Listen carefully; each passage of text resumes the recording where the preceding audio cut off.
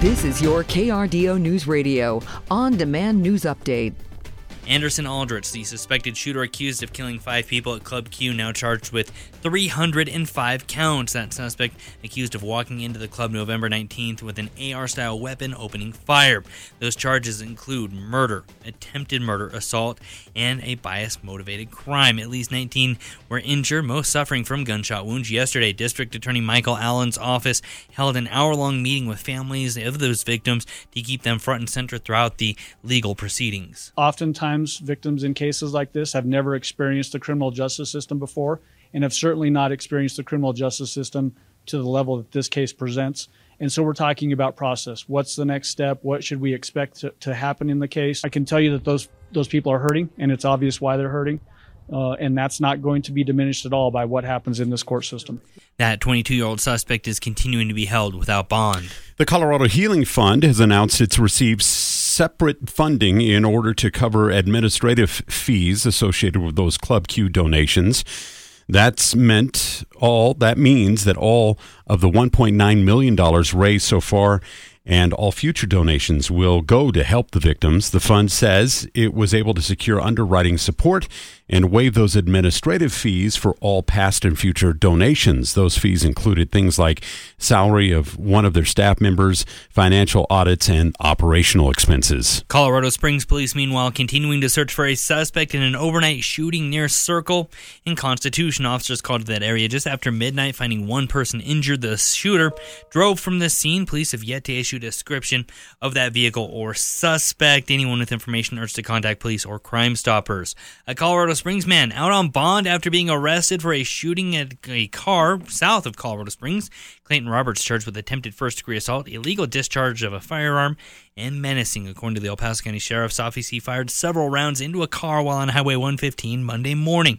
No one was injured. Investigators say that they found that weapon that was used. Colorado Senate delegation is calling on the federal government to take action. In a recent letter to federal prison directors, Democrat Senators Michael Bennet and John Hickenlooper are sounding the alarm about what they describe as unsustainable working conditions at the federal prison complex in Florence.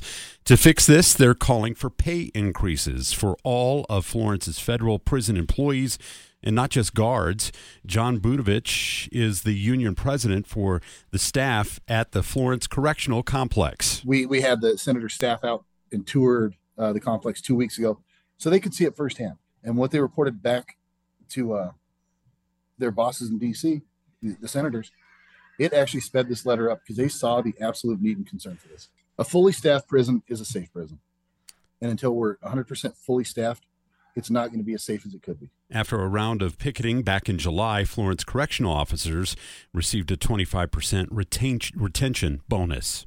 And finally, the push to provide a better Christmas for families in need is getting a helping hand from the generous givers in the public. And our KRDO Network Season of Sharing It Toy Drive, it's going on right now at American Furniture Warehouse at I-25 in Fillmore. That's where we find KRDO's Josh Helmuth. It goes all day long. If you can stop by American Furniture Warehouse off I-25 in Fillmore anytime today, we'll collect your toy directly from your car, your trunk. You don't even have to get out of your car. They raised, Toys for Tots, just in Colorado Springs, 35,000 toys last year to help local boys and girls leading up to the holiday season to celebrate Christmas and make sure that everybody got a toy. And we really hope to continue that great tradition this year.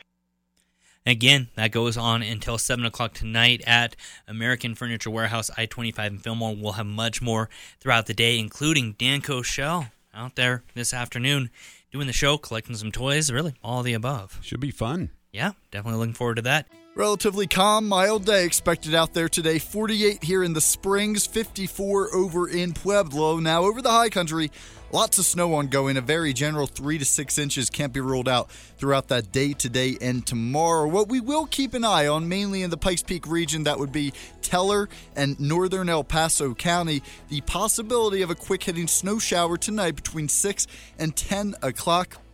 So if you will be out and about, just keep in mind, could be a brief period of limited visibility out there tonight. From the Storm Tracker 13 Weather Center, I'm meteorologist Joe Rook. Get news, traffic, weather live on KRDO's Morning News weekday mornings from 5 to 9. KRDO's Afternoon News weekday afternoons from 4 to 7. On KRDO News Radio or anytime at krdo.com.